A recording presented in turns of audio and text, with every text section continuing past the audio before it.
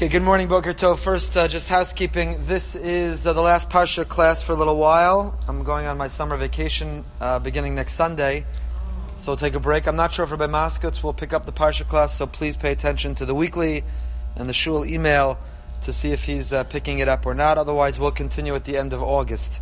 So that doesn't mean that you're exempt from learning the Parsha during that time. It just means you're exempt from learning it with me. Okay, this week we have the privilege and pleasure of a double parsha, Matos and Masei. We're completing the book of Bamidbar. It's a Chazak Shabbos, Chazak V'nis Chazek, where we strengthen one another to move on to the next book and to continue this journey of the Jewish people. Our learning this morning is for a refuah shlema for all Cholei Yisrael, complete and speedy recovery for all those who are ill. In particular, we continue to have in mind our beloved friend, Baruch Tzvi ben Rivka Batya. Page 900 in the ArtScroll Stone Chumash, beginning with Parshas Matos. As always, we'll give an overview of the Parshios, and then we'll go into the particular story. This week, we're going to analyze of Bnei Gad and Reuven and their request and negotiation with Moshe and by extension with the Almighty. Parshas Matos begins with the laws of vows and oaths of Nedarim and Shvuos. Vayidaber Moshe al Rashem atos l'nei Yisrael lemor zeh hadavar asher tzivah Hashem ish ki yidur neder l'Hashem o hishava shvua. What's the difference between a neder and a shvua? A neder regards the chefza, the object. This object has the status of hektish. This object, through the neder, one can transform the status of an object. You can make that which is permissible forbidden. You can make that which is mundane sacred. Our words have unbelievable power. We can transform objects. You could take a perfectly kosher piece of chicken, and by taking a neder about the chicken, the neder becomes as forbidden for you as a piece of chazer, as a piece of pork. So intrinsically, the chicken's kosher, the pork is not kosher. Through our words, we can make the chicken exactly like a piece of pork. Rabbi Soloveitchik says, I know this is not timely, it's more timely than you think, but Rabbi Soloveitchik says that's why we say Kol Nidre Yom Kippur night. Kol Nidre Yom Kippur night is really very bizarre. We wear our kittel all white, we come to shul beginning to fast, we elevate ourselves, and what do? We convene this court, and we collectively release ourselves from our vows. Kol Nidre is a haunting melody of the Chazan, puts us all in the mode and the mood for Yom Kippur. But if you look at the words, it's kind of a bizarre way to begin this holiest day on our calendar. All vows, all promises, all oaths, all that. That's really how we're beginning? Rabbi Soloveitchik said yes, because Yom Kippur is all about understanding the power of our words and taking seriously what we say. So when one contemplates and understands the power of a neder can transform an object. A shvuah is not about the object. A shvuah is about the gavra. It's about the person. So the difference between saying this chair is forbidden to me versus I am forbidden to get benefit from this chair. I'm not going to get into the lumdus right now. What's the difference between the chefza and the gavra? What's the difference if the emphasis is on the object or the person? But the parsha begins. And in this context, the parsha tells us that a father, a husband have the ability to interact with their daughter or their wife's vows, to release them of their vow, and so on. You have two principles in order to release someone of their vow. You can find a Pesach, an opening, or you could be mefer their vow. You can annul their vow. It would seem one is retroactive and one is going forward. It's not the case. Again, we're not getting into the details here. I'll just call your attention to a couple things every year, Parshas Matos, that strike me. One is in Pasuk Vav. Meini avia osa biyom shamo kol nidare v'asareh asher nafsha lo yakum v'Hashem yislach la ki eini avia osa. And the same pasuk appears later with the husband. A woman takes a vow. She says, these potato chips are forbidden for me. I'm sick and tired of not losing weight. I've been unable to get myself going, Weight Watchers or whatever. And so the best way to do it is to take a vow, to put myself in a halacha category obligating me. So she takes a vow. Her father knows better. He's seen her take this vow several times. It never works out well. He's seen her attempt to diet several times. It never goes well. So immediately he releases her of that vow. He uses the mechanism to release her of the vow. And then she, not knowing that he released her of the vow, is tempted by that bag of potato chips. Mesquite, barbecue, Lay's, deep fried. You see why I gave the example of potato chips. So she is tempted by these potato chips, and she eats a potato chip. Does she need forgiveness? So technically, no. Technically, she's exempt. Why? Her father released her of the vow. If she were to stand before a court of strict justice, a lawyer could advance an argument on behalf, a great defense, and say, look at the timeline, look at the chronology, check the camera. Her father released her of the vow before she ate the potato chip. It is a cut and dry, clear case. The defense is compelling. She should be exonerated. No problem. Yet the Torah says, V'Hashem yislach la, that she needs forgiveness from Hashem. Why does she need forgiveness from Hashem? So Rashi says, "B'meh kosem medaber b'isha shenadra b'nazir v'sham abayla v'hefer lav hilo yada v'averes al nedara v'shos hayayin u'metam al hamesim zui shetzricha slicha v'afa pi shehu mufar v'mamufrim tzrichim slicha ka b'chol l'she'ena mufarim." Says Rashi, the cases of a husband, she vowed to become a nazir. A woman could be a nazir. Pasuk says in Parshas Naso, Isha ki idor neder l'Hashem, something like that. A man or a woman who chooses to become a nazir. A woman can also be a nazir. So if she becomes a nazir, her husband says, bad idea. He releases of her Nazirite vow. She then drinks wine not knowing she was released. Says Rashi, she needs forgiveness. And deduces from the rabbis here that if such a woman needs forgiveness, when technically she did nothing wrong, then all the more so, people who did something technically wrong need that forgiveness. And it always bothered me, why does she need forgiveness? Isn't God a just God? If she technically did nothing wrong, then she did nothing wrong. Right? Wrong. Why? What do you see from this Rashi? Such a powerful message to me. What you see from this Rashi is, we are in a relationship with the Ribono Shel Olam. Would a person get in an argument with their spouse and try to use the technicality to get off, to explain, to try to exonerate themselves? Or is it the spirit of the relationship which counts? Is that what happens here? The spirit of the relationship. So let's say a man was prepared to be disloyal to his wife and act inappropriately, but it was a dark room and it turned out to be his wife. So when the lights go on, she's furious at him. She says, you thought I was someone else and you put this move on me. He says, but it was you in the end. What's the difference? How will that go over? He says, what do you mean? Let's go to court. I have the greatest defense. I did nothing wrong. You're my wife. You're not someone else. She said, it's the spirit of your intent that matters. You were prepared to violate the sanctity of our marriage. So technically, you lucked out and you got off. This is not about appearing before a judge. The judge lets you go. This is about a relationship that has a spirit. V'Hashem yislach la. V'Hashem yislach la. So even though technically you're right, she was released of the vow, she technically did nothing wrong, but when she ate the potato chip, when she drank the wine, when he did what he did, he thought he was violating a relationship, that too needs forgiveness. It's a very powerful insight into the nature of Torah and mitzvahs and our relationship with Hashem. It's not just about the technical. It's not about the minutia. It's not about advancing a defense on our own behalf. When we come on Yom Kippur, Aseret Yemei Tshuva, Rosh Hashanah, and frankly, these 3 weeks leading to Tisha B'Av, which are also all about tshuva, from a very different direction and angle, right? The 3 weeks leading to Tisha B'Av are all about doing tshuva from our lowly place. We spoke about last week or a couple weeks ago. We talked about Shifla Sa'adam and Gadla Sa'adam. One can approach character growth by thinking we're lowly and we're nothing. One can approach character growth by thinking we're just a little bit below God. We're angels. Look how great we are. Slabodka versus Navardik and Kelm. We talked about that last week or a couple weeks ago.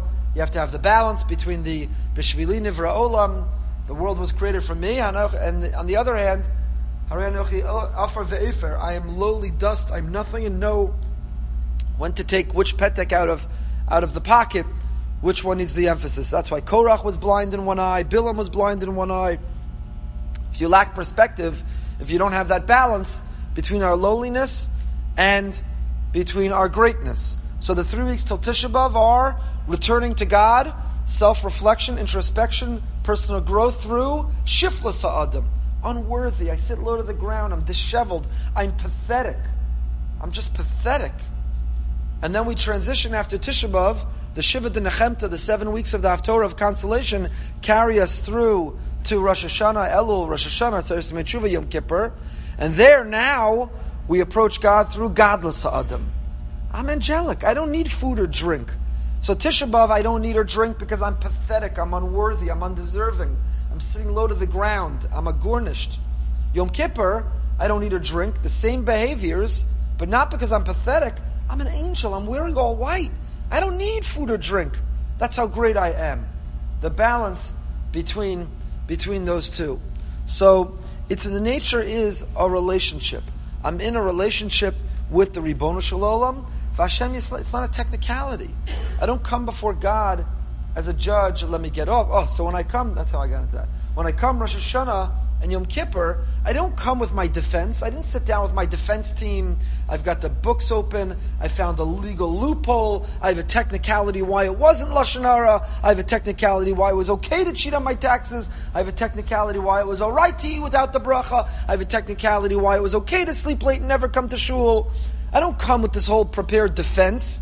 Because the nature of the relationship with Hashem, if you're trying to resolve the argument with your spouse, then you go to the core of the relationship. I never meant to hurt you. This is how I feel. This is how this makes me feel. You don't come and say, I thought about what you said to me, and I came up with the following 10 reasons about why you're wrong, and I looked into it, and technically what I did is not a problem. That's absurd. You're in a relationship. That's Vashem Yislach La. Technically you were off. That's nice, but that's not what a relationship's all about. I'll tell you one other example. I don't want to spend our whole time. I actually had a lot to cover. But the Nesiva Shalom, Slonim Rebbe in last week's Parsha, he deals with that the punishment for the violation with Benos Moav was excessive to what the strict halacha should be. And from there he transitions to another question, which is, the Gemara tells us, why was the first Beis HaMikdash destroyed?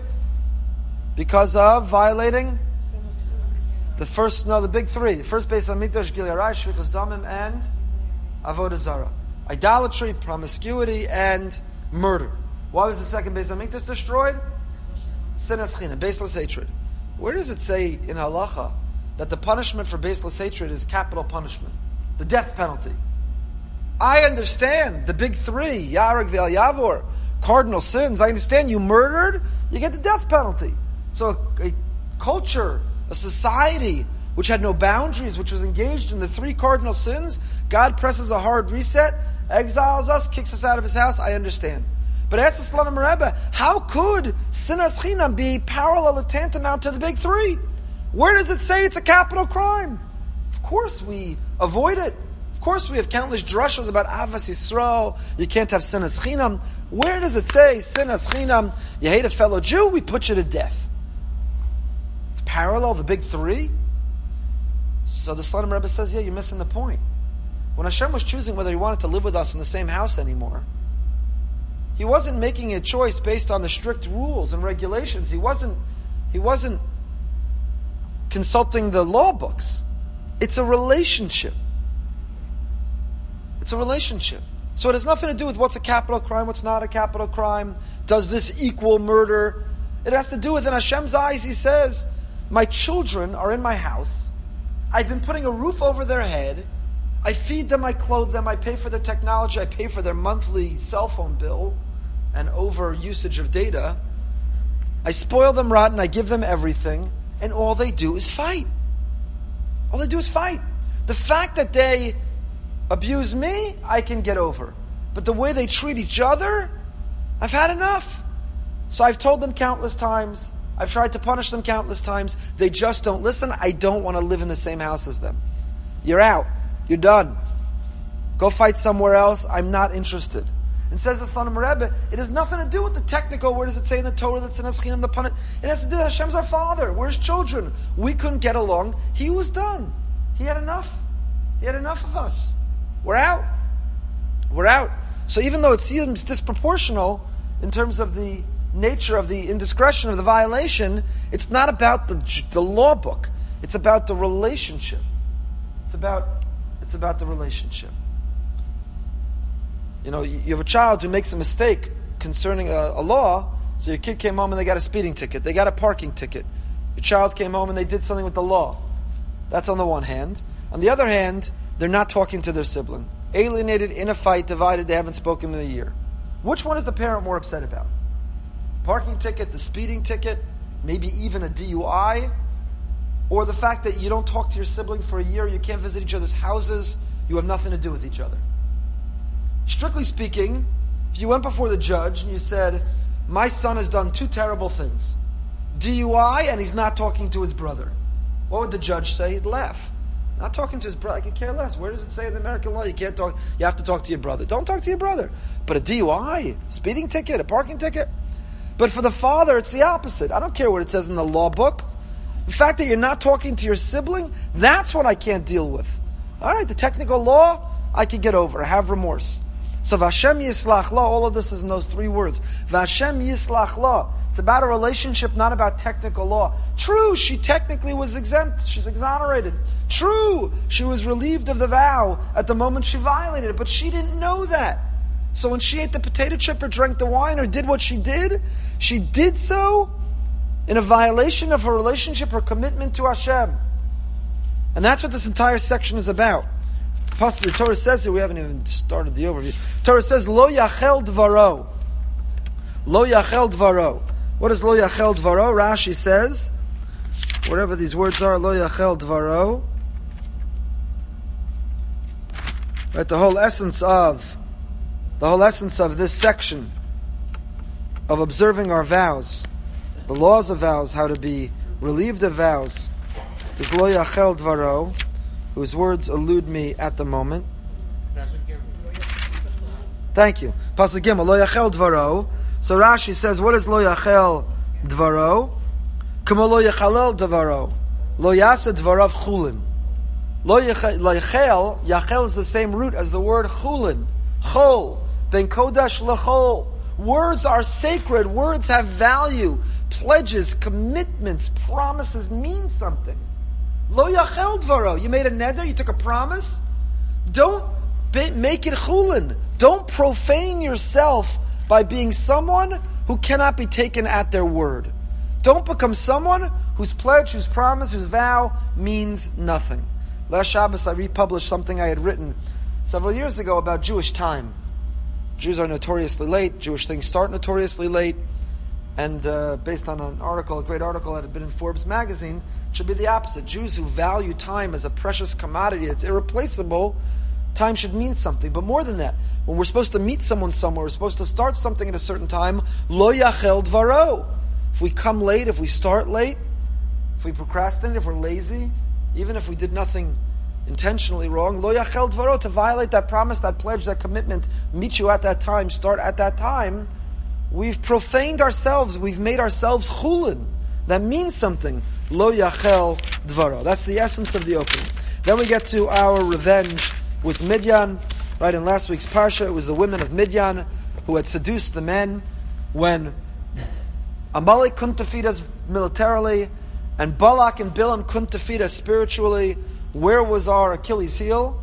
Where was our weakness? When the women seduced the men, we have seen many, many great men, Jewish and non-Jewish, brilliant, creative, charismatic, leaders, men of incredible accomplishment, who in that moment, that was the source of their downfall. So now, God calls for our revenge, which leads to another whole topic we're not going to get into today, which is the Jewish view of revenge. On the one hand, we have lo sikam v'lo sitor. We have 2 biblical prohibitions. On the one hand, we're not supposed to take revenge. On the other hand, we describe God as a vengeful God. We see that as a great virtue, a noble attribute of the Almighty, that He takes revenge, that He avenges what happens. In Avarachamim, Nikom nikmas dam avadecha hashafuch, we call on God to take revenge. Here, on the bottom of page 902, Nikom nikmas b'nei Yisrael, me'es hamidyanim. God says to Moshe, it's time for revenge. You ready? payback time. Midian hit us on the Achilles heel. I made a great plague, if not for Pinchas' zealotry, bravery, and leadership. And now, it's payback time. So Moshe tells the people, Heichaltzu me'itchem anashim latzavah, top of page 904. Vayu al Midian laseis nikmas Hashem b'Midian. It's time to arm ourselves. Form our army. Gird yourselves. Get ready, army. Get your weapons ready. We're going to take revenge against Midian. Heichaltzu me'itchem anashim latzavah. Elef lamateh, l'chol matos Yisrael tishlechu latzavah. 1,000 from a tribe, 1,000 from a tribe. Why the redundancy? The Medrash says, and Rav Simcha Cohen Cook, chief rabbi of Rehovot, made that Medrash famous a few years ago. It seems like every other summer Israel's in a war. And it corresponds with this Parsha Matos. So looking back at old drushas, every other drusha of every other year, Israel's in a war, either in its southern border or its northern border, either with Hezbollah or with Hamas. It overlaps with this. And one of those summers, Rav Kook made this Medrash popular, Elef Lamateh, that for the 1,000 who go to war, there have to be a corresponding 1,000 who daven for them. For each soldier, there's someone who has their name, who thinks about them. Just because you don't go to war doesn't mean you're exempt from concerning yourself with those at war and the things that we have to do, which is also a theme of our Parsha. If we get to it, we'll get to it at the end. The whole story of Reuven and Gad, who want to remain east of the Yarden, the Jordan, and Moshe says, you're not going to go up and try to conquer the land? You're going to hang out in Boca while we put our kids in the IDF uniform on the front lines, risking their lives? And your kids are on Australia, whatever summer program, doing whatever they're doing? You feel exempt? You have no responsibility to the Jewish people and to Jewish destiny? It's the theme of both the beginning of this Parsha and the end of the Parsha, which we'll come to. In the Rabbi Soloveitchik Chumash, made it over 26 minutes without quoting the Chumash already. In the Rabbi Soloveitchik Chumash, it has the following from the Rav. When it says, Heichaltzu me'itchem, Heichaltzu, arm, Chalutzim, or we call the pioneers, but Heichaltzu here means to arm. Said the Rav, if you ask me, how do I, a Talmudic Jew, look upon the flag of the state of Israel? Has it any halachic value? I would answer plainly. I do not hold at all with the magical attraction of a flag or similar symbolic ceremonies. Judaism negates ritual connected with physical things. Nonetheless, we must not lose sight of the law in the Shulchan Aruch, Yoreh De'ah 364, to the effect that one who has been killed by a non-Jew is buried in his clothes, so that his blood may be seen and avenged, as it says, I will hold innocent, but not in regard to the blood they have shed. In other words, the clothes of the Jew acquire a certain sanctity when splattered with the blood of a martyr. How much more is this so of the blue and white flag, which has been immersed in the blood of thousands of young Jews defending the country and the population, religious and irreligious alike. The enemy did not differentiate between them. It has a spark of sanctity that flows from devotion and self-sacrifice. So the Rav, and I think it's in the Chamesh Drashos, said that the Israeli flag doesn't have an intrinsic sanctity. The Israeli flag is not a holy object. It doesn't go and shame us when it gets worn out. On the one hand, we reject that. But on the other hand, the symbolism of the Israeli flag is that it is saturated in the blood of the Jews who fought, who died to defend it. And just like the halacha is throughout the millennia, that a Jew who's murdered al Kiddush Hashem does not get a tahara and is not buried in tachrichim, but is buried in their bloody clothing, which we believe goes with them to Shamayim and argues for their case that they died al Kiddush Hashem and reminds us to avenge their blood. That imagery is also contained within the Israeli flag. And he continues, the Rav was once visited by a student who served in the IDF, who asked the following question. He worked in the tank division and his job was cleaning and maintaining the tanks. Often his uniform would get covered in oil and grime. Did he need to change clothes before reciting the afternoon prayer? Since the donning of proper attire is a prerequisite for prayer. He emphasized it would be possible to do so, but would be quite inconvenient and difficult. The Rav looked at him in amazement and replied, why would you need to change? You are wearing Bigdei Kodesh, holy clothes. The image of the IDF soldier in their uniform, they wear that uniform not for aggressive wars, but rather to defend the Jewish people, to defend the Jewish values. Because they wear it for that reason, those are Bigdei Kodesh. And that is what the Rav brings to mind in the section of the Heichaltzu, arm yourselves, anashim latzava. A Jewish Rav Aviner deals with this tshuva, whether a soldier who receives his gun should make a shechiyanu on the gun. Do you make a bracha? When he dealt with this again, when Israel took hold just this year Israel took not F-15s, the new version of these miter. What are they? F-35s. These mighty warplanes. Should the prime minister or the chief rabbi of the army make a bracha of Shechianu? Rav Aviner concludes yes, and he says for a Jew to hold a gun is not an aggressive act of violence, but rather when one looks in the context of Jewish history, how long we did not have access to weapons and uniforms, with an organized army, with a land, with sovereignty. We were unable to defend ourselves. We did not instill that fear in the eyes of others. One who can makes a bracha of Shechianu, Heichaltzu meitchem anashim latzava. The battle against Midian. Moshe rebukes the officers. We defeat Midian. We collect the spoils of the war. And here, Elazar HaKohen tells the men who come home, what do you do? Among the spoils we conquered, there was no flat screen TV. We didn't recover all of their technology. What did we get? What were the spoils of war at that time? The kitchen utensils. We got their pots and their pans. You didn't go to Home Goods or wherever to buy Bed Bath & Beyond. If you had that, it was handmade, hand-fashioned. It was a lot of work. Those were indeed valuable spoils and booty of war. So they recovered it. Only problem is, it's treif. It's not kosher. The Midianites did not keep glot kosher or any version of kosher. So this is the origin of the halacha about how to kasher.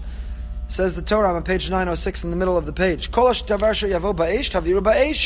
Whatever absorbed non-kosher taste through fire, then it has to pass through fire, libun. And the tahir ach b'meni da yischata, and then it has to be immersed in a mikvah. And whatever absorbed non-kosher taste, not through fire, but through liquid, how do you purge it of its taste? Through liquid, namely hagala. And so on and so forth. So here you have the origin both of how to kasher a utensil, hagala, libun kal, libun chamur, and the mitzvah of tefillah. It's a machlokus whether the Rambam holds that tefillah is the Rabbanah, others hold tefillah to dip utensils in a mikvah. Metal utensils is d'oraisa, glass utensils are d'Rabbanan. But this is the origin, certainly of those who hold it's biblical, of the obligation to immerse utensils in a mikvah. I gave a shir to the Kollel last week. It's online on YU Torah. A convert, do they have to bring their utensils to the mikvah? Let's say a convert, before they convert, for 6 months they've kashered their kitchen, they have brand new utensils, they're keeping kosher, everything is kosher. But when they convert, now they are a Jew who has utensils that came from a non-Jew. So assuming everything was completely kosher to begin with, but do they have to tovel do we view it as if they are a Jew who got utensils from a non-Jew, the non-Jew happened to be themselves? Or do you say no, they continue to own the very same utensils, all that changed is their identity and status, but the relationship to the utensils remains the same, and the obligation only kicks in when you acquire a utensil from a non-Jew. So, believe it or not, that took up a whole hour. That's a fascinating discussion. We also talked about whether a convert can eat their own food from before they converted. If they make dinner Monday night, and they had leftovers, everything was kosher. All the ingredients, the pot, everything was kosher. They convert Tuesday morning, they want to eat the leftovers from Monday night and Tuesday night. What's the problem? Bishul Akum. You're not allowed to eat food cooked by a non-Jew. Is that true for the convert? Can they not eat the food they cooked for themselves? And does their pot in which they cooked have to be kashered because it was used to cook when they were a non-Jew for later a Jew? Again, these are fascinating discussions that all are sourced here in our parsha. They divide up all of the spoils, and here we get to the end of the parsha. Bnei Gad and Bnei Ruvain make this request from God. We're going to come back and see this in a moment. Parshas Masei. Masei deals mostly with the journeys and the stops, the journeys and the stops. We have the boundaries of Eretz Yisrael, the biblical Eretz Yisrael, with a beautiful map by ArtScroll on page 923. We have the leadership of the Jewish people, the Nesiim, page 926. The Leviim do not get their own land in the conquest. We've said this several times. The Leviim are the original community kollel model. As the teachers and preachers and role models of the Jewish people, we don't want them living segregated and isolated and all by themselves. We want them interspersed within their own people so that they can have that impact on everyone. Nevertheless, it's legislated that they get their own cities, the cities of the Levium. So here we have the laws of the city that has to be designated. Each tribe has to give the cities to the Levium. And then the end of Parshas Maseh, we have the halachas of the Arei Miklat, the laws of the cities of refuge. Person who murders by accident runs to and gets refuge there. And keeping the tribes isolated, not having intermarriage between the tribes. Chazak, chazak, v'nis chazek. Let's look at the end of Parshas Matos. I want to study the story of Bnei Gad and Bnei Ruvain. It's Perek Lamed Beis, chapter 32, verse 1. Chapter 32, verse 1.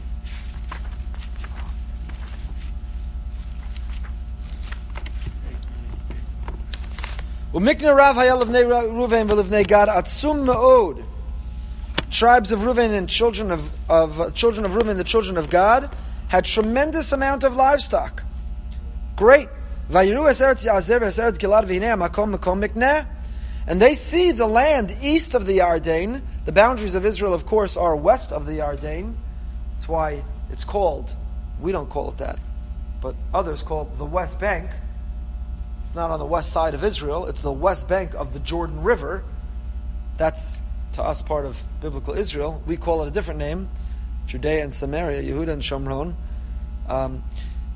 So Reuven and Gad see the land east of the Yarden. Why do they see it? Because that's where they're there. It's already been conquered. And they say, this is a great place for our business. We've got a lot of livestock and we want it to increase. And here, east of the Yarden, is the perfect land, the perfect landscape for our great, thriving, budding business. So what do they do? They come to Moshe, Elazar Kohen, Aaron's son Elazar, who's now the Kohen, and to the heads of the tribes, and they say the following argument.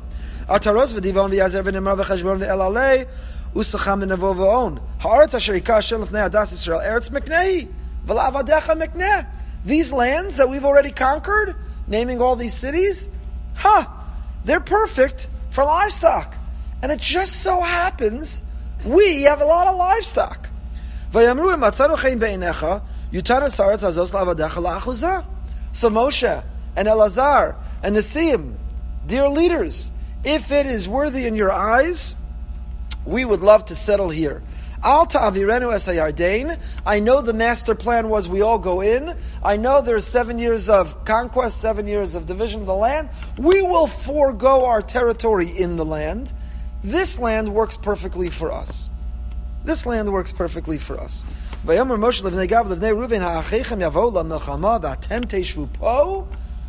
says, Lashon bitmia. I think Rashi here says, Lashon bitmia. Yeah, Lashon tmiyahu. Moshe is saying with a huge question mark, let me just understand this, Reuven and Gad. You like the area that's conquered, peaceful, no threat. You'd like to settle here and build your thriving business. And your brothers should go risk their lives conquering the land of Israel, fulfilling the dream, fulfilling the vision that God set forth for us. And you're going to sit here? I once wrote an essay during another time of Israel's conflict where I said, technically from a purely halachic standpoint, it's true legally our children in Boca Raton are not drafted into the Israeli army. They're not technically Israeli citizens. They're not technically drafted into the Israeli army. But if you analyze it from a halachic perspective, and you view the Jewish people with an army in a defensive war, in a mechemes mitzvah, we all are obligated to participate in the mechemes mitzvah. So from a purely legal standpoint, living in Boca, outside of Israel, we're exempt from the IDF. We don't have to put on the uniform. We don't have to take the gun. We don't have to risk our life. But from a halachic standpoint, we are not in fact exempt. We, legally, Jewishly, are just as responsible. So if we're not going to fulfill that responsibility by dropping what we're doing and going, then we have to do everything we can in every other way, including financially, through Yashar L'Chayal and Friends of the IDF and Glenn Galish's incredible local fund. So the same words continue to echo in our ears thousands of years later. It echoes in the ears of our brothers and sisters in Israel whose children fight and who wonder often where we are to at least be supporting them to every degree possible. So Moshe turns to Reuven and Gad and says, that's a nice request. I'm glad you're focused on your business, but do you know that we've got to go risk our lives and fight? You think you can just have the luxury of sitting here? V'lama tni'un es leiv b'nei Yisrael me'avor el aretz asher nasan lahem Hashem. Pasuk Zayin. Why are you trying to discourage the heart of the Jewish people from crossing the land? We're about to go in, and you're going to send the message, you know what? We're good here. We're fine. We're comfortable. We thought we were going to make Aliyah with you, and, Eretz Yisrael Niknes B'Yisur and having to go through the hardship. But you know what? We're good right here. Is that the message you want to give? Asks Moshe to Reuven and Gad.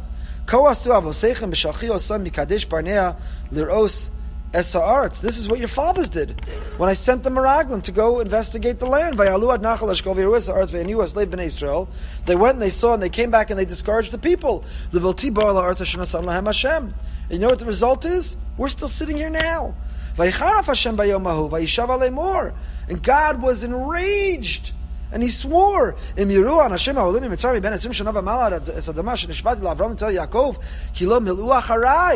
nobody 20 or older who's alive today will get into that land.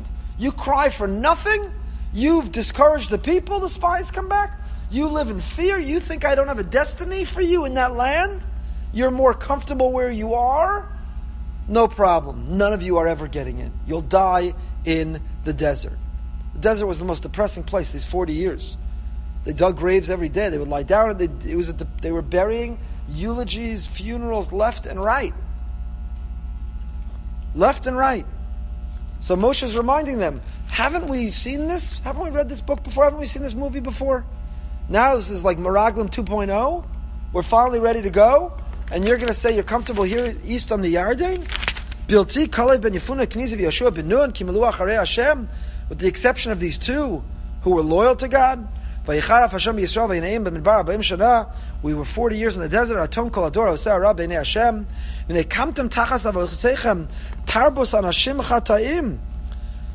In place of your fathers, what came? A society, a culture of bad people is supposed to Hashem El Yisrael. They had more to God's wrath against. They didn't appease God, but God just got angrier and angrier. If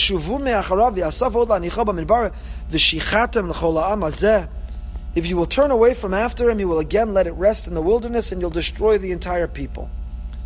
You think Moshe is out of patience? This is like the end. We're in the 40th year. They're ready. They've 40 years they've been wandering. They're in the 40th year and he's here we go again. You don't want to go in? Meraglim 2.0. Are you kidding me? Are you joking? Seriously?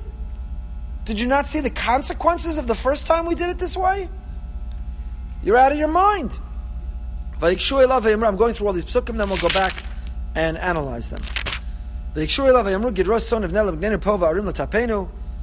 So they approached him and they said, they were not encouraged by his words. I would have said, okay, we tried. Never mind. We're good. We'll go in with you. But not Reuven and Gad. Very bold, very assertive. So they approach Moshe and they say, we're going to build pens for our flock here, and cities for our children. You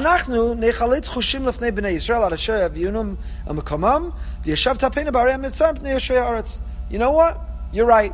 That would be grossly irresponsible of us. So we're going to set up our children. Let me take that back. We're going to set up our business here, and we'll set up our children here. And then we will come into the land. We'll serve in the army. We'll put on the uniform. We'll risk our lives. We'll engage in the conquest with you, and then we'll come back. We won't go home till everybody takes their territory. We won't inherit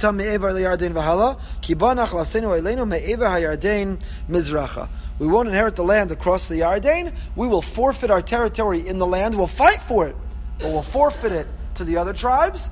We'll fight, and then we'll come back and live here east of the Yarden. And one of my daughters at our Shabbos table many years ago said a beautiful idea. She said, maybe Reuven and Gad did a great favor for Moshe.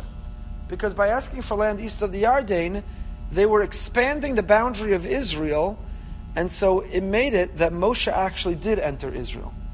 Moshe, whose life dream was to enter Israel and was denied by God, if they would actually live east of the Yarden and expand the boundary of Israel east, then they could make it that Moshe actually did live in Israel. A very interesting insight. Moshe himself was not moved by it. So Moshe responds to them. How about that deal? Set up your business, take care of the children, go fight, then come back. Says Moshe, Im ta'asunas hadavar hazeh, im techaltzu lefnei Hashem lemilchama, v'yavar lachem kol chalutz Yarden. If you in fact do this, you join the army, and you come on harishu asayvav mipanav till we conquer our enemy, v'nechbasha haaretz lefnei Hashem, and the land will be conquered before God, v'yachar tashuvu v'yisum nikiyim Hashem Yisrael, and then you'll return, and you will be nikiyim. We're going to speak about this, I think, on Shabbos. V'yisam nikiyim Hashem umi Yisrael, the origin of a little something called Maras Ayin. And you will be nikiyim me Hashem umi Yisrael. You'll be vindicated from before Hashem and Yisrael. You'll be naki, you'll be clean. You'll be beyond reproach. Nobody will suspect you. But if you don't do this, you're sinning against God. Moshe says, no, you know what? Deal. If you do it, good, and everyone will understand. If you don't, it's on you. So therefore, it's a deal. Build for your children. And then build your business. And what comes out of your mouth, you should do. So Vayomer b'nei Gad b'nei Reuven Moshe avadacha yasu kasher Adoni mitzaveh. We'll do it. Tapeinu nasheinu b'kneinu v'chol b'mteinu. You're right. We'll take care of our children, our wives, and our business, and then we'll cross the Yarden, and so on and so forth. This is the origin of the halachas of Tanai.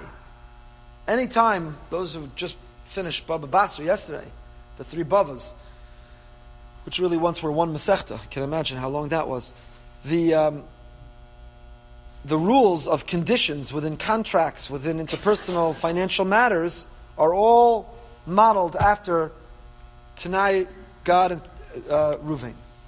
Hein Kodem Lalav, Tanai Kaful, all of the rules that you have to formulate the condition in a double way. If you do this, this, and if not, not. You can't just say, if you do this, good. You have to formulate the Tanai both ways. So if I sell you my property on a condition, I have to formulate the condition modeled exactly the way that it was formulated here. This becomes the template for how conditions are formulated, negotiations take place within Jewish law. So, hein kodem lalav. First you have to say, if you do it, good. If not, not. You can't say, if you don't do it, and if yes, yes. Hein kodem lalav. The if yes comes before the if no. And you have to do a Tanai Kaful. It has to be both. You have to mention both, and so on and so forth. There's other laws that we extrapolate in terms of the template of conditions, Tanai, B'nai Gad, and B'nai Reuven here. A few comments. Let's go back. First of all, there's a few switcheroos. 3 things that change here, and that's what I want to spend our time on. Number 1, the order. Sometimes Reuven comes first, and sometimes Gad comes first.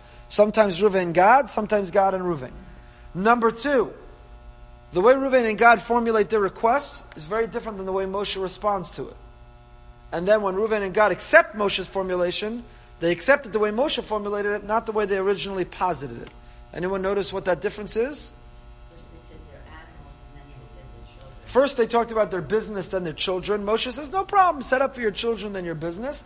And when they say they're ready, they say, we'll do our children, then our business. And what's the third thing? We didn't actually read all the way till there. But if you read, when Moshe makes the deal with them, what does Moshe say? It's Pasuk. Pasuk Lamed Gimel, verse 33, page 914. Baruch atah Adonai Eloheinu melech haolam she'akol niyeh b'dvarav. What does Moshe say? Vayitein lahem Moshe levnei Gad v'levnei Reuven lachatzi shevet Menashe. Oh, where'd they come from? All this time, it's Reuven and Gad who want to settle east of the Yarden.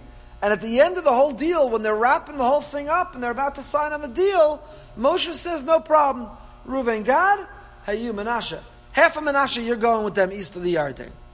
Menashe, who, what? We didn't request that. Where does Menashe come from? Menashe don't advance the request with Reuven and Gad. Here it seems like Moshe is assigning them. Vayitein lahem Moshe levnei Gad levnei Reuven v'lachatzi shevet Menashe. Where does Menashe come from? So let's start with the third question and we'll work our way backwards. Where does Chatzi Shevet Menashe come from? So here we turn again to Rabbi Soloveitchik Chumash. And here in the new Rav Chumash, he says the following. Great insight.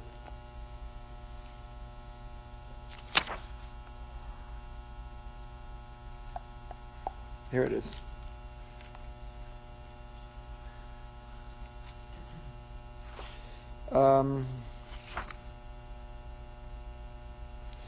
By including half the tribe of Menashe, let me go back. The tribes of Reuven and Gad requested permission from Moshe to settle on the east bank of the Yarden instead of crossing with their brethren to take shares of Eretz Yisrael proper. At first Moshe expressed anger, but after negotiating with them, they promised to fulfill their share of responsibilities in fighting the necessary battles to acquire the land. Moshe reluctantly agreed to the request, but included one half of the tribe of Menashe in the agreement. By including half the tribe of Menashe, Moshe was personifying his role as a leader whose primary objective is to unify his people and solidify them into a cohesive nation. By dividing the tribe of Menashe, half settling on the east bank of the Yarden together with the two tribes of Reuven and Gad, and the other half on the west bank in Eretz Yisrael proper, he was guaranteeing a link between the two sides of the Yarden. If one brother is on the east and the other is on the west, there would be constant communication between them. If a father's on one side and a child on the other, there would be travel between them and concern for each other's welfare. This would enhance the unity between the 12 tribes and ensure the unity of Klal Yisrael. So Moshe did this as a strategy. All along he's negotiating. Finally he gives in. Reuven and Gad, no problem, go east of the Yarden. Hey you, Menashe, half of you, come with me. You're also going there. Reuven and Gad, he couldn't divide in half because they both wanted to bring their entire nation. Menashe, who was very happy to go into Israel, Moshe divides them. Because by dividing them, he is preserving the communication, the integration, the connection, the unity of the Jewish people. When you divide a tribe in two, it means that you're breaking the family up. Siblings, parents, and children, they'll continue to visit, communicate, the commerce, everything will go. The great fear was if you put two tribes east of the Yarden and you put the other 10 inside, there'll be two separate nations. They'll break up ultimately into two different people. By dividing Menashe, you could preserve them to be one. The Ramban has a different take. The Ramban on Pasuk Lamed Gimel writes, "Mitchilu labo lefanav shevet Menashe, aval kashachila ka'aretz l'shnei hashvatim, rosh yeretz gedol yosem min haroy lehem, ubikesh mishiyirtza l'snachel imahem." Moshe was reluctant, but when he finally agreed, he saw the land that they requested was enormous, and there was plenty of space for more than just Reuven and Gad. So he said, anyone else want? So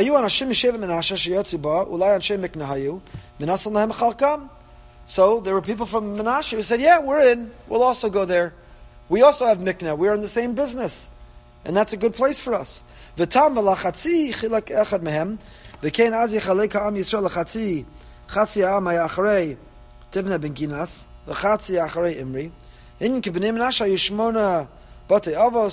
the Ramban goes on to talk about why it was only half of Menashe, not all of Menashe, because of the way the Shevet of Menashe was structured.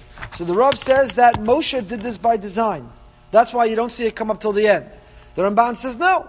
At the end, when Moshe sees there's plenty of room left over, he offers it to anyone else who wants it too, and some of Menashe took him up on it. The Netziv is in his Hamig Davar, the article quotes this here on the bottom. The Netziv says that Moshe knew within Menashe there were exceptional leaders. There were great role models. And in order to make sure that Reuven and Gad would continue to have positive influences on their life, that's why he took out of Menashe, Chatzi Menashe, he extracted people he thought would be good role models, and he said, your job is to be on Shlichut. You have to go to Chutz La'aretz.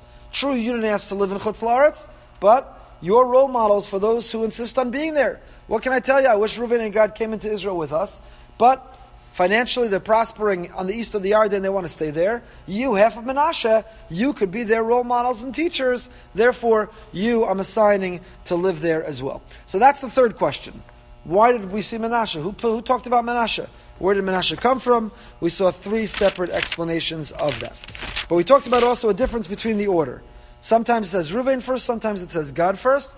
So let's go back to Perek Lamed Beis Pasuk Aleph, beginning of this section. Page 910. So it starts off, it says, Miknah Ravai Levnei Reuven Levnei Gad. And then the next pasuk, Vayavo Bnei Gad Ubnei Reuven. So one pasuk to the next, we switch the order. Which is it? Says the Ibn Ezra, Livnei Ruvain, Kihu ben Agvira. Ruvain is mentioned first because Ruvain is the stronger one, mighty. Makom Mikna Kisham Meretov. They want to go to a place where there's good grazing. Vayolim Bnei Gad. So now why in the next pasuk? If Ruvain is mentioned first because they're the stronger ones, why in the next pasuk is God mentioned first? Because true, Ruvain was the stronger one, but God were the brains behind the operation. They were the ones who thought of the idea to begin with. God were the ones who had the initiative to come and to ask for it. The Kli Yakar has a different interpretation. Look at the Kli Yakar. Pasuk Beis. Ruvain's older than God. The real question is the second time. Why does it mention God first? That it should mention Ruvain first makes sense. Ruvain's older. You go in chronological order. So why in the second pasuk does it mention God? Because God had more cattle, more livestock. Both were in the same business. The younger brother Gad was more successful. God had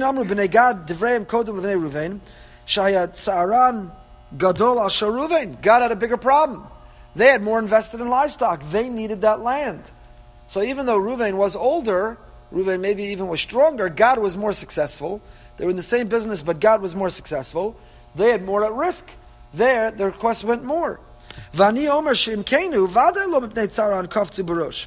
Ki mitoch rum levavo kaftu ledaber barosh lefnei bnei Ruvain abachor.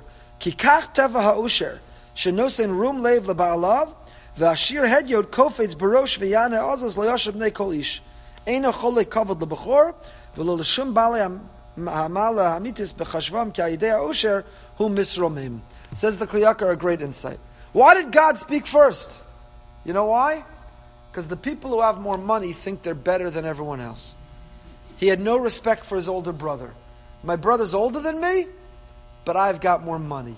I'm more accomplished. I have a bigger house. I have a larger portfolio. I have more wealth. So therefore, even though in the rules and the hierarchy of respect, I should defer to my brother, but I've got more money. So therefore, I go first, says the Kli Yakar. So when the story is introduced, it's introduced to Mikneh Rav Hayal of Bnei Ruvain of Bnei Gad, says the Kli Yakar. Story is introduced with Ruvain first. Why? Ruvain's older, chronological order. But now when it comes time for the speaking, for their advancing their argument, so God jumps to speak first. Why? He has no respect. Really, he should defer to his older brother. But, says the Kli Yakar, Teva, the nature of people with money is that it breeds arrogance, and they think that their money puts them at a higher level. They makes them better than those who are older than them, than those who are smarter than them, than those who are more accomplished than them. And they elbow their way in to be able to talk first. I'm sure you all know the golden rule. You know the golden rule? The golden rule. He who has the gold makes the rule. That's the golden rule. So Bnei Gad thought they could dictate to others and bully others. They could elbow their way in, even advance of their older brother, before whom they should have been showing the respect. There's a long, long Kli Yakar here. It's worthwhile to read it all, but we don't have time. The Ramban also deals with our question.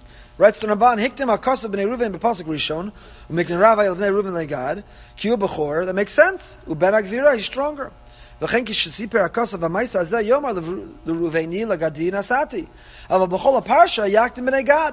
So both at the beginning and the end, Reuven comes first, and that makes sense because he's older. But says the Ramban, in the middle, God keeps coming first. Ki hem nosnu ha'etz azos, ve'hem hayu medabrim t'chil l'moshe benachal azos, because they spoke first. Ve'hem hayu giborim yosem b'nei Reuven, they were stronger. U'lefichach lo hayu yireim l'sheves l'vadam be'eretz azos, b'nei yoshvei ha'aretz. They weren't afraid. One might have thought, you know what? Where is the IDF going to protect you? In the land proper. You want to settle east of the Yarden, you're going to be on your own. Who's your army? Who's going to protect you? God says, I'm not worried about that. We're our own army. Because God, our Giborim, they're strong.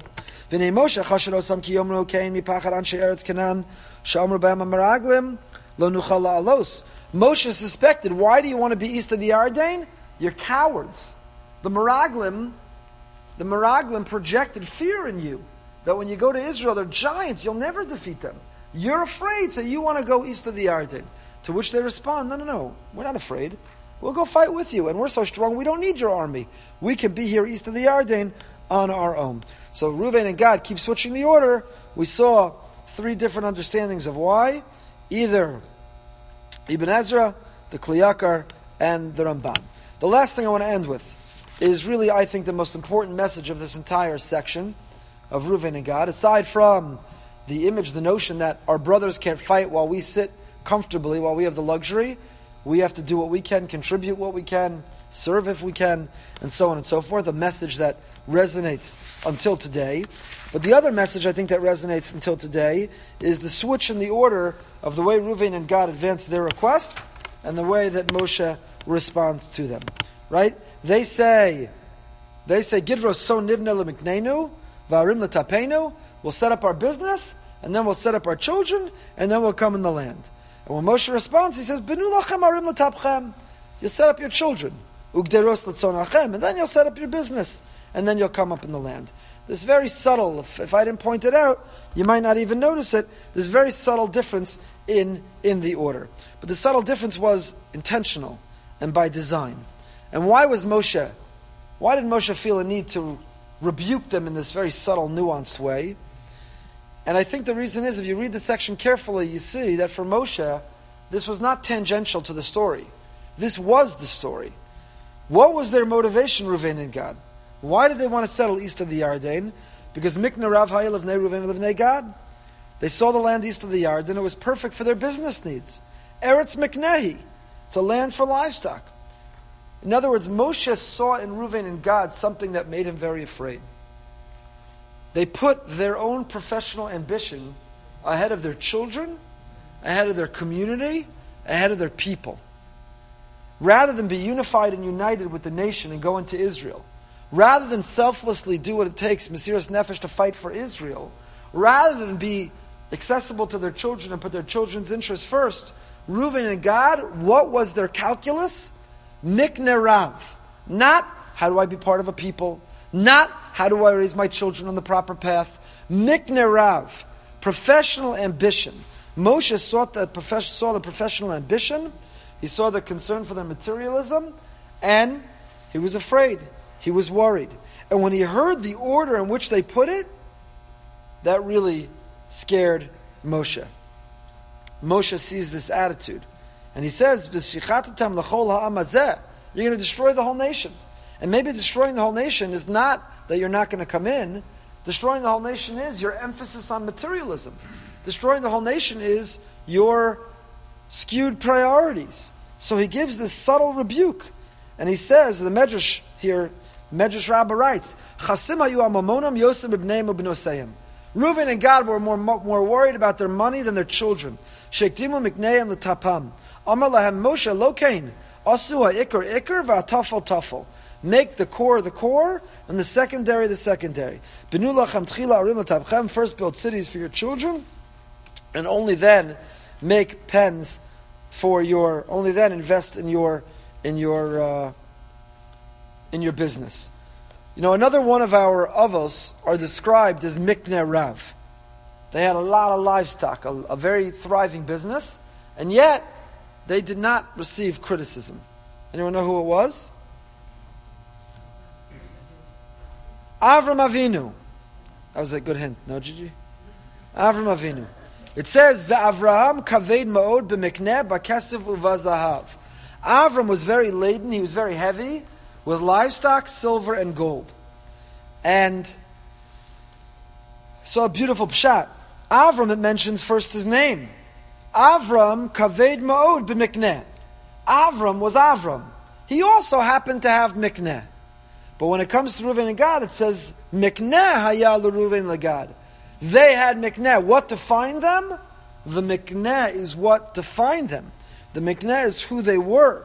They saw it not just, this is my profession, which empowers everything else in my life, but for them, my life is all about my profession. They confused earning a living with living. So Avram is Avram kaved b'mikneh. He's Avram, first and foremost. And then he happens to have great wealth. For them, mikneh haya, the wealth defined them. The wealth defined them. You see this also at the very end of the parsha. We'll end with this. at the very end of the parsha, it says that they in fact come in, they conquer the land. Vaytein Moshe es Gilad l'Machir ben Menashe. Half of Menashe get their area. Yair ben Menashe halach vayalkod es Chavoseim. Yair, the son of Menashe, goes and he conquers. Vayikra esan Chavos Yair, and he calls, he names the place where they are the Chavos of Yair. These are the areas of Yair. Novach halach vayalkod es Kenas ves Benosea. Novach goes and conquers. And Vayikra la Novach b'shmo. Novach calls it in his name. So Yair names the place he conquers, Chavos Yair, places of Yair. Novach names the places he conquers, Novach. Yet when it comes to Novach, it says Novach named it after himself. Didn't Yair also name it after himself? So Chazal, Yair had no children, Rashi says. That's why he calls them Chavos Yair. He can't memorialize himself through continuity of children and grandchildren. He names the city. That's what memorializes him. Chazal are critical of Novach and not of Yair. What's the difference between them? Because Yair called them Chavos Yair. He says, I'm Yair. Whether I have cities, I don't have cities, wealth, poverty, my life, my identity is my identity. I'm Yair. These are the Chavos Yair. But Novach named the place Novach. I'm synonymous with my property, with my real estate. Take away the real estate, you've taken away me. Take away the wealth, I'm a nobody. I think the lesson of the whole second half of the Parsha, the story of Ruvain and Gad, the story of Yair and Novach, is the contrast of Ruvain and Gad and Avram. The message is nothing wrong with having wealth, nothing wrong with being professionally ambitious. However, never confuse our priorities and the hierarchy of our goals, and never mistake our identity with what we have. We have an independent identity defined as our spiritual selves, and then we can happen to have those things. We should never confuse our identity with being wrapped up in those very things. Have a great week.